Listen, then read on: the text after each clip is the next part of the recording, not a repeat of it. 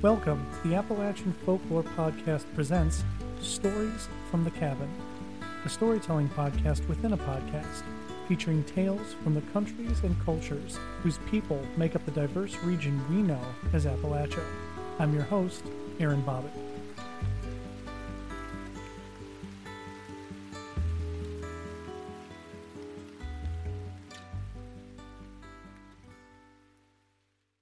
Hey folks, welcome to the first installment of Stories from the Cabin, a monthly storytelling podcast where I will be telling tales from throughout Appalachia and from around the world. I'll be releasing these episodes on the 15th of every month.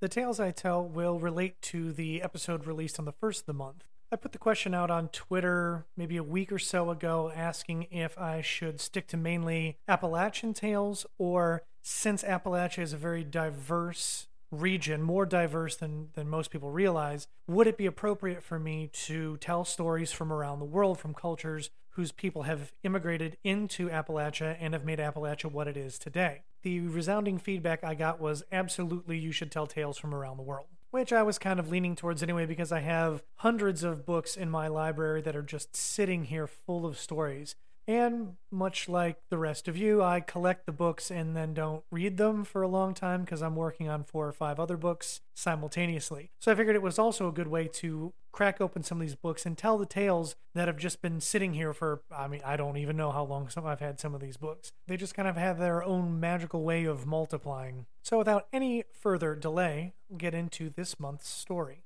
The tale I'm telling today is Moonshining Days.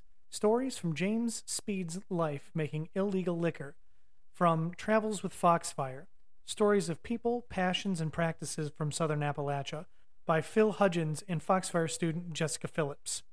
James Earl Speed was born on July 24, 1952, at Rabun County Hospital, one of the 6 children, 4 boys and 2 girls, of J.P. Pick and Mary Grace Cobb Speed. He started working when he was no taller than a baseball bat. He dug worms to fill Prince Albert tobacco tins and got a nickel for each can.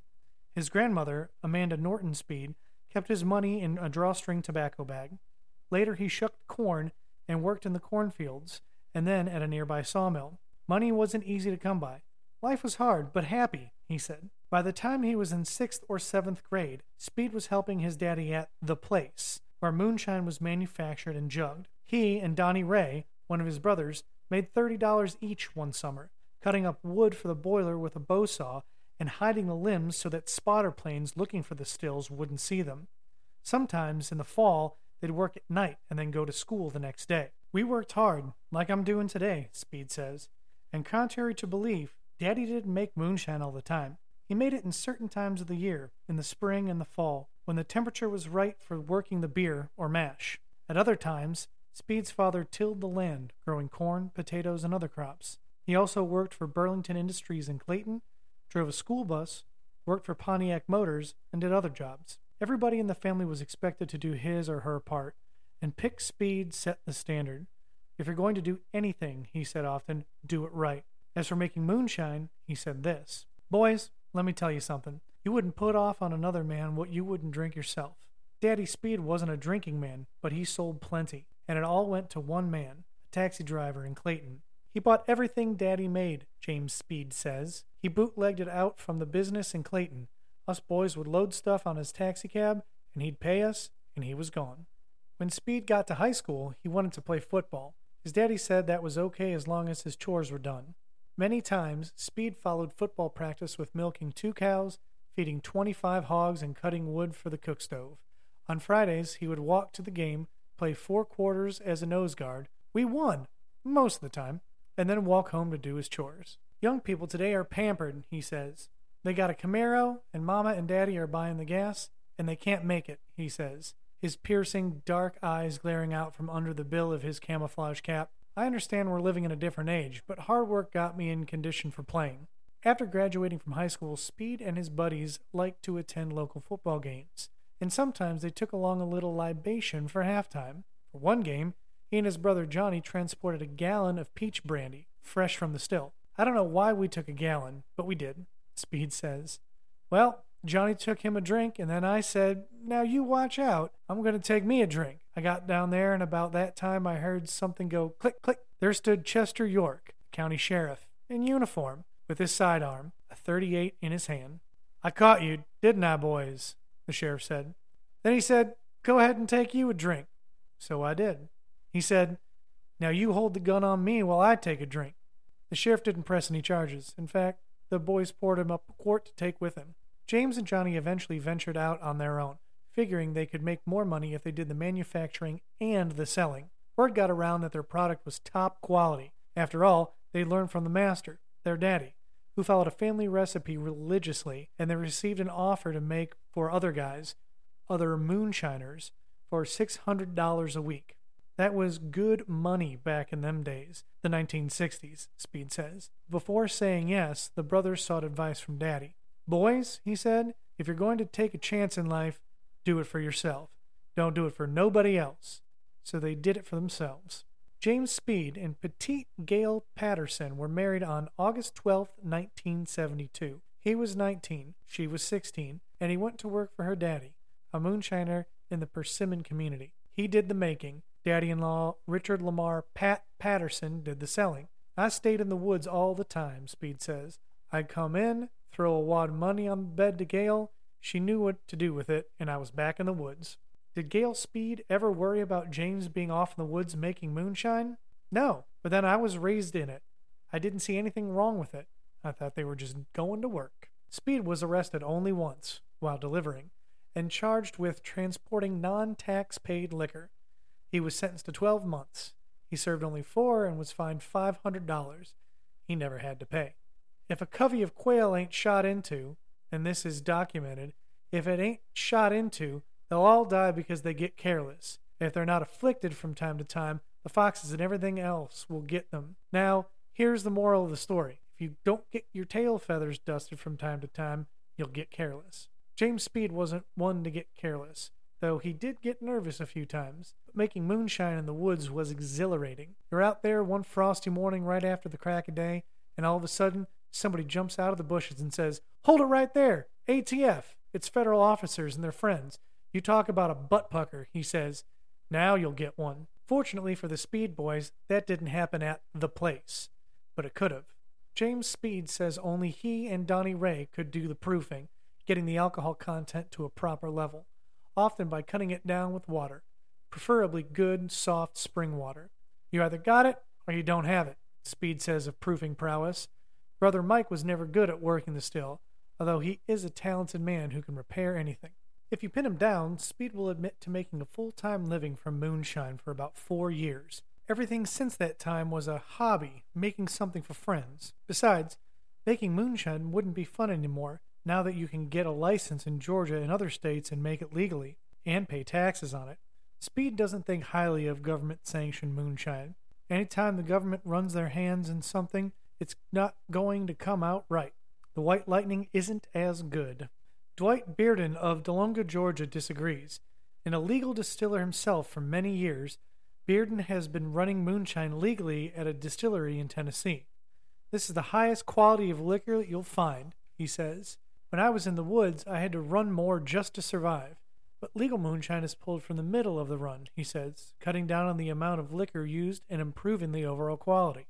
Whichever is better, legal moonshine or the backwoods variety, Cheryl Wood, owner of a legal distillery in Dawsonville, Georgia, agrees with James Speed's father about the quality. Her grandfather, the late Simmy Free, a moonshiner from Tiger, Georgia, wouldn't sell anything that he wouldn't drink himself, she says, and that's how she wants to run her distillery. Much of the legal liquor, just like her grandfather's, is made the old-timey way, just good corn with no sugar. Trouble is, it's hard to find good corn nowadays, Speed says, because it's all crossed up. Some of Speed's customers of the past were a bit crossed up, too, after drinking too much of what looks like water but packs a punch like a heavyweight boxing champion. It don't take much, he says. It's like Brill cream. A little dab will do you. He tells about some guys at the Highlands Country Club in Highlands, North Carolina, who wanted a few snorts to take with them on a round of golf. Being inexperienced drinkers of moonshine, they put the stuff on ice. A bad move, because cold accelerates the potency, according to Speed. They didn't make the 18 holes that day, he says. A man Speed calls Barry the Brit, a frequent visitor to the Blue Ridge Mountains, took a jug of Speed's Shine back to the mother country for his friends to try. Some of these fellows often took a break from work to enjoy a hunk of cheese and a glass of scrumpy, cider that originated in the west country of England. But after a couple of drinks of Rabun County moonshine one day, they didn't make it back to work. "Where did you get this stuff?" Speed says, mimicking Barry's friend in his best British accent, punctuated with North Georgia twang. "I got it from this bearded guy over in America who hides in the forest over there, and he makes the stuff," was Barry's answer. "Wow," one of the workers responded. "We've got to move to America." The stories are funny, and there are many more of them, but Speed knows that headache and trouble can be alcohol's closest relatives. Speed himself abused the stuff at one time. He became a Christian. "I was saved in 1971, he says, but then he fell away from the church. He remained a Christian, but he was only ankle deep in the faith. I had an uncle I couldn't stand," he says. "I'd have to get drunk to stand him. But finally the Lord showed me there ain't no future in this. So he got me off the stuff. His life has been changed ever since." "I was a binge drinker," he says. "The longest drunk I was ever on was 3 days, and I drank myself sober, if you can believe that. I didn't have no hangover or nothing, but I don't want to think about them days." That was in 1978 or 79, and his son and daughter never knew him as a drinker. He's thankful for that. Speed grew up in the War Woman community, and it was War Woman people and members of Pleasant Hills Baptist Church who took him and his family in and forgave them. "I wasn't a really bad person, I guess," he says, "but I'd done my part. But I give these folks a lot of credit. A lot of them are laying up here in the cemetery. I wouldn't be here today as a deacon at church if it wasn't for them. More than 30 years as a deacon, and I've taught Sunday school even longer than that." I'm not saying there's much wrong with moonshine. The old moonshiners were some of the finest people that you'll ever meet in your life back in that day. They had their own recipes, but they always done it right. Moonshining was both bad and good, he says. It was bad because the product sometimes was abused. We wouldn't sell it to anyone we knew shouldn't have the stuff. It was good because it put food on the table. Speed doesn't apologize for his moonshining days, although he's not proud of everything that went on. "It's not what goes in a man that defiles him," he says, quoting scripture. "It's what comes out." He believes in moderation in all things. "It's all right to keep a little white lightning around for medicinal purposes," he says. "That was all my grandfather had for medicine, that and bare aspirin, and you could throw the aspirin out the door if you had the other." The conversation returns to his daddy. "Nobody owes you anything in this life," Pick Speed told his son. "Get off your hind end and go get it. Daddy said you used this head for something besides a place to hang your ears on." We always went to him for advice. Daddy died in 2011. So now it's the son handing out pretty much the same advice, plus a lot more.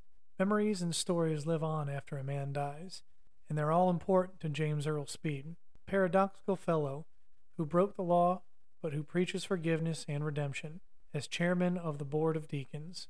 "We can't escape our past," he says. "We're forgiven for it, but we've been there and done that." I thought that was an appropriate tale, being that I'm a professional liquor maker here in North Carolina. I wanted to thank everyone one more time for reaching out to me via social media and email to say how much they enjoyed the first episode of the Appalachian Folklore Podcast. I hope these tales and stories I tell on the 15th of every month are enjoyed just as much. If you guys have any stories you think I should read, go ahead and send them to me, appfolklorepod@gmail.com or appfolklorepod on any social media platform. I'd love to hear your stories, and I'd love to retell them here on the show. Until next time, y'all be good. Thanks for spending your time with me here at the Appalachian Folklore Podcast. If you'd be so kind as to like, review, and subscribe to this show on whichever platform you use, I'd greatly appreciate it, as it helps spread the word. And after all, isn't that what folklore is about? You can find the Appalachian Folklore Podcast on social media at appfolklorepod. You can also email me with questions, comments, corrections, stories, recipes, etc. at appfolklorepod@gmail.com. And you can visit my website, shows.acast.com/AFP. Thanks to Jonathan Ochoa for the Appalachian Folklore Podcast cover art. The intro music is Stillness by Riviere. The outro music is I Can See the Sky by All Sever Lake. You can find all citations to the references mentioned in this episode in the show notes. Thanks again for listening.